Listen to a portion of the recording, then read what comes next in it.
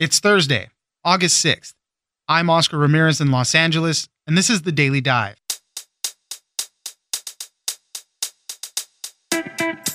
There's a rush to look for more survivors in Beirut as anger continues to rise over a massive explosion that looks to be the result of negligence.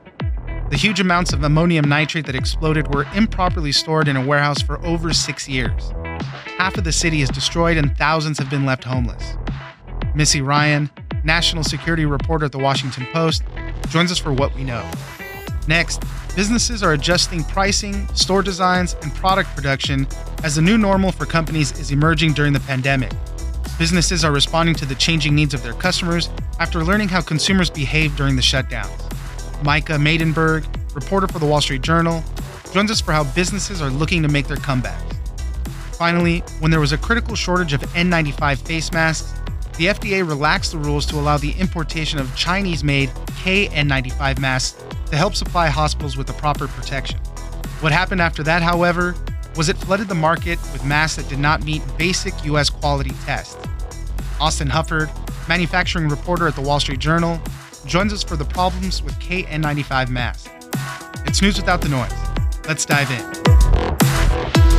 Sending America's deepest sympathies to the people of Lebanon, where reports indicate that many people were killed. Joining us now is Missy Ryan, national security reporter at The Washington Post.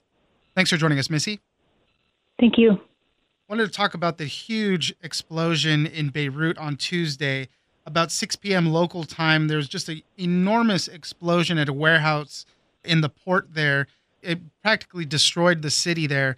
We're learning a little bit more about it, and we're finding out that inside the warehouse, they were storing 2,750 tons of ammonium nitrate for over 6 years. It was improperly stored there, and that's what caused the huge blast. We don't know what caused the initial fire that might have led to that just yet, but it just looks like an all-around bad situation caused by some negligence right now. Missy, tell us what we know so far. Yeah, well, it was really just a catastrophic scene in downtown Beirut. As you said, there was a series of explosions. First, this initial fire, or smaller fire or explosion, there are different accounts, and then this massive mushroom cloud blast followed by the blast wave coursing out across the city. And one would assume that some people were killed in the explosion close to the port, and then there were lots of people wounded and probably dead in the blast wave that broke windows, destroyed buildings, and affected people miles and miles away.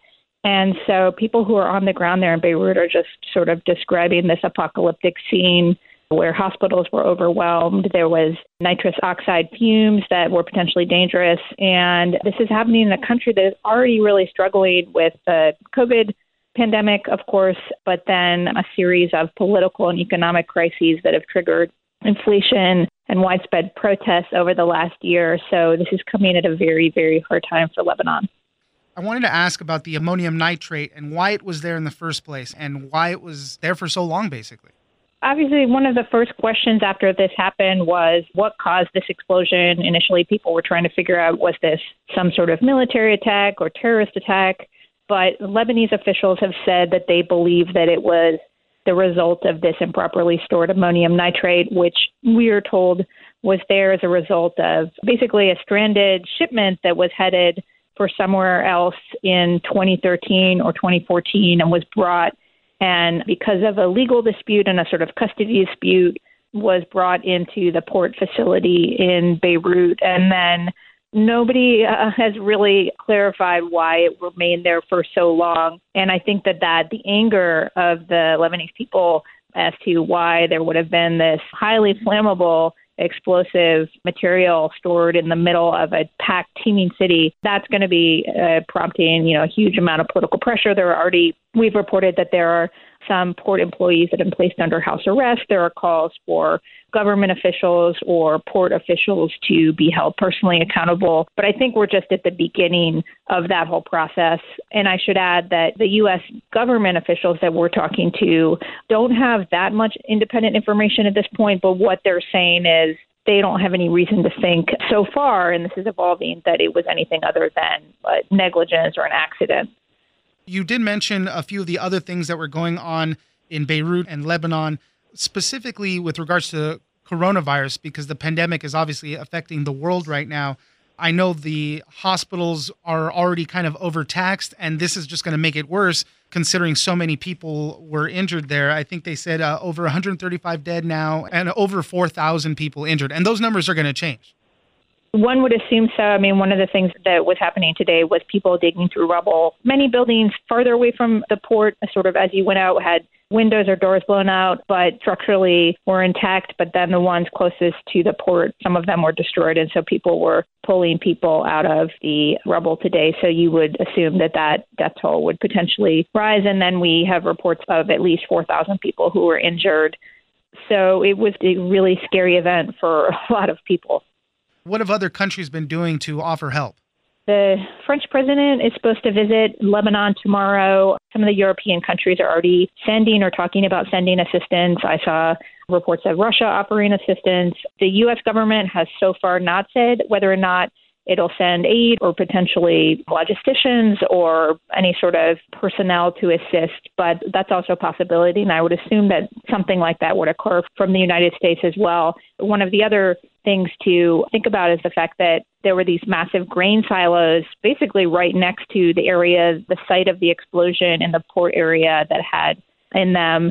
So those are now destroyed or significantly damaged. And so that could really hasten concerns about food security in Lebanon, which it is sort of crazy to think about Lebanon being a food insecure country. It was always thought as one of the most well-to-do in the past countries in the Middle East. It did go through a big punishing civil war in the 1980s, but it's really sad to think about Lebanon being in this place.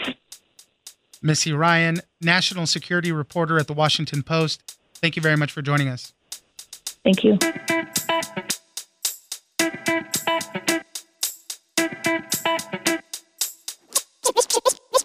What you're seeing and what you're hearing like business executives talk about in the second quarter earnings calls is sort of tweaks they're making and changes that they're planning and sort of how they're hoping to kind of come out of their shells a little bit more and say, like, this is what we're going to do now that we understand sort of like what the world looks like a little bit more than we did just a few months ago. Joining us now is Micah Maidenberg, reporter for the Wall Street Journal.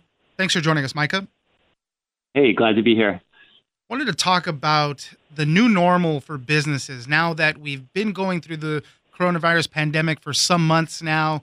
Most of the lockdowns have been lifted and you know, everybody's kind of starting to operate under, as I said, what this new normal is going to be. And companies are starting to come out of it and start navigating this new world. Some are easing production.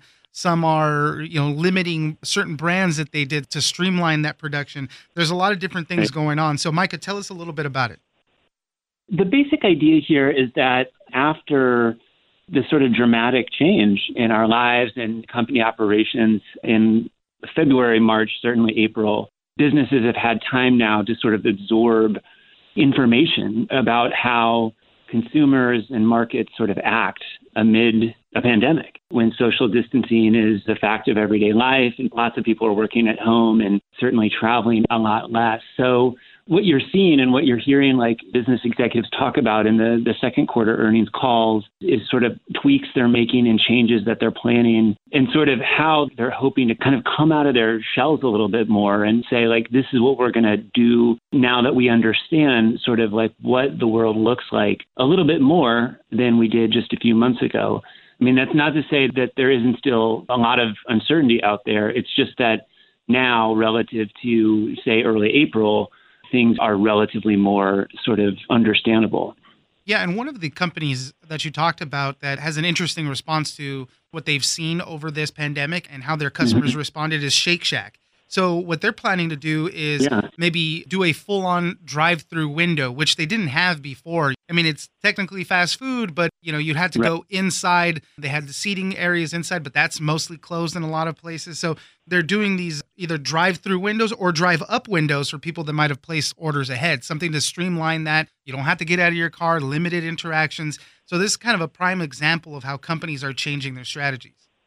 The Shake Shack example is it really kind of crystallizes it. I mean, the company is known for locations. You know, they tend to be more in bigger cities or just cities in general. And they've been geared historically toward having folks come in, order from a cashier and sit down. Their restaurants are pretty well appointed with fixtures, and the idea is people will spend some time in them. I remember going to a Shake Shack in Chicago that had served beer. You sat down and kind of could hang out there for a little while. But obviously that calculation is a lot different in the COVID era rather. And I thought it was a pretty telling shift that the company said hey, we've got to figure out a way to do drive-through windows, which hasn't been historically part of our operation. And that's, like you said, sort of traditional sort of drive up, what you might see at McDonald's or Burger King. And also these sort of windows that similar to what Chipotle is doing, where you place an order sort of through an online channel, like a website or the app, and then just drive and pick it up straight from the window.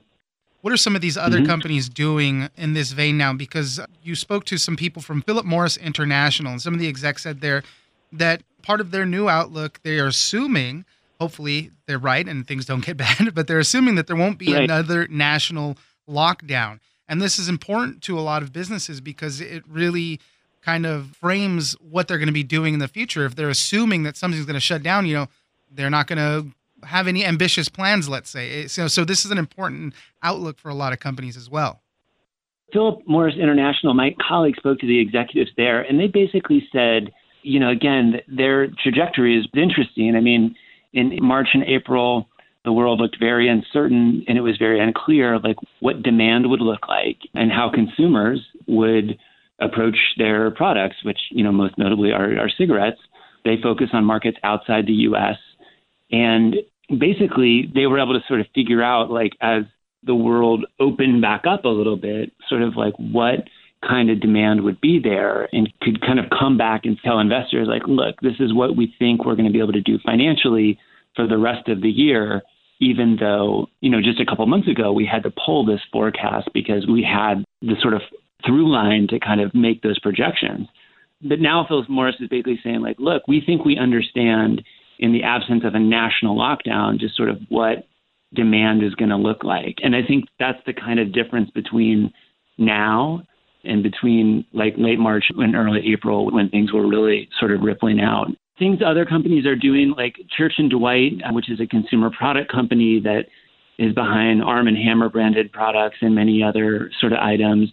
They're adding manufacturing capacity, including installing a new liquid laundry detergent line at one of their factories to accommodate increased demand. And Mondelez, the snack maker behind Oreos, is actually simplifying their kind of production and cutting back on the product types it produces, because they say we see consumers going toward bigger, better-known brands, and we need to be able to focus our production on those. And that means losing some of the stuff that sells a little bit slower.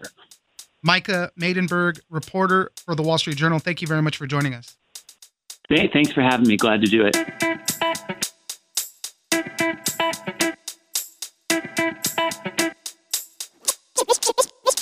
You see the words KN95 and you hear on the news, oh, N95. And so people might have bought these KN95 masks thinking they offer the same level of protection as the N95 masks. But the issue is that government tests show that that is not the case in many instances. Joining us now is Austin Hufford, manufacturing reporter at The Wall Street Journal. Thanks for joining us, Austin.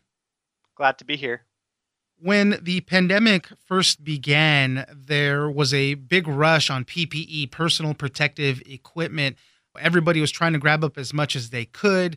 The states and hospitals, everybody was falling short of the stuff that they needed to protect themselves. One of the things in particular that became a very scarce thing that we needed were face masks, more specifically N95 masks that hospitals and healthcare workers, frontline workers needed in handling the patients with coronavirus.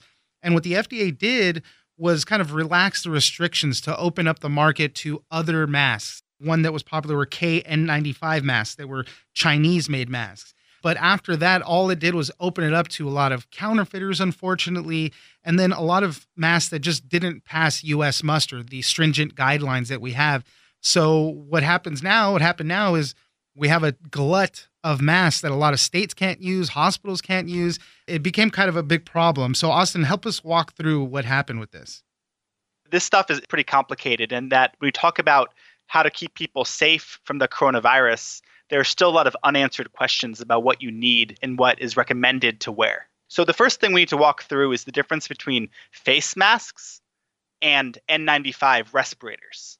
And so typically when you hear all the government people saying everyone needs to wear a mask, they're referring to just a basic face mask, a cotton mask, a surgical mask, something that is basically meant that if you're sick, you're not going to cough on others and get them sick. Then you have respirators. The most common one is called the N95, and that is meant to be worn typically by doctors and nurses who that actually protects them. That if someone coughs in their area or if they're doing some surgery and liquid gets on them, that respirator is going to keep them safe. This issue, though, is kind of about both of them. Is that now if you go into stores or on online retailers like Amazon, these masks called KN95 masks are commonly available. And all of these extra masks that came into the market after the FDA relaxed the guidelines, and they did so out of necessity. We needed so many more things. They were trying to get some more help in that sense.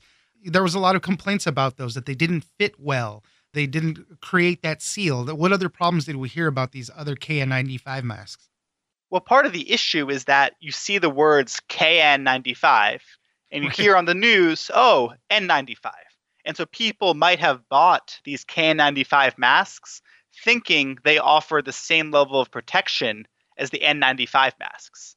But the issue is that government tests show that that is not the case in many instances. So we have examples of everything from them not fitting properly to them having bad smells to them only filtering out 30% of the particles instead of 95% that they're supposed to be able to do.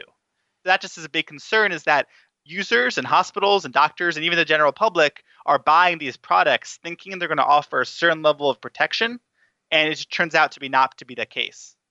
There was some studies done on this. More than 60% of foreign-made masks, nearly all Chinese-made, failed the basic U.S. government quality tests. So that was a big thing. And as you were kind of saying, for the general public, this is not so important as it is for hospital doctors, healthcare workers, paramedics, those who are on the front lines dealing with people that are very sick with COVID-19, but still a big problem overall. And what happened too was the FDA approved a bunch of manufacturers. Then they took that list back and said, well, these don't pass muster anymore. Then they reapproved other ones. So it really created this big confusion when states and hospitals and other entities were buying a lot of these masks. I have talked to a bunch of states. They've placed orders for more than 180 million of these KN95 masks. A lot of that was happening in March and April, the early months of the pandemic. And now a bunch of these states are telling me they're using these masks essentially as cloth masks. They're viewing them as not similar to N95s, but instead more similar to like a cotton mask over your face for source control.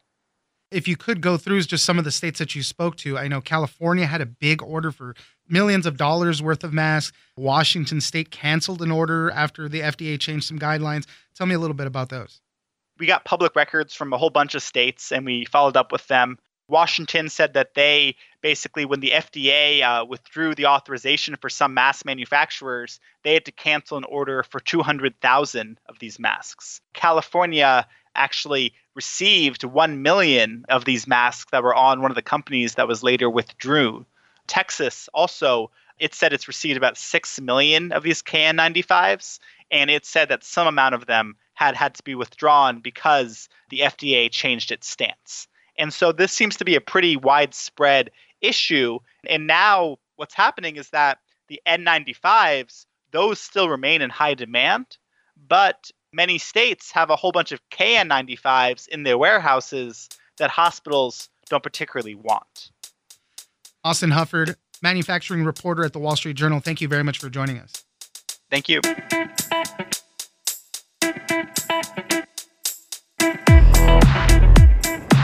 That's it for today. Join us on social media at Daily Dive Pod on both Twitter and Instagram. Leave us a comment, give us a rating, and tell us the stories that you're interested in. Follow us on iHeartRadio or subscribe wherever you get your podcast. This episode of The Daily Dive is produced by Victor Wright and engineered by Tony Sorrentino. I'm Oscar Ramirez, and this was your Daily Dive.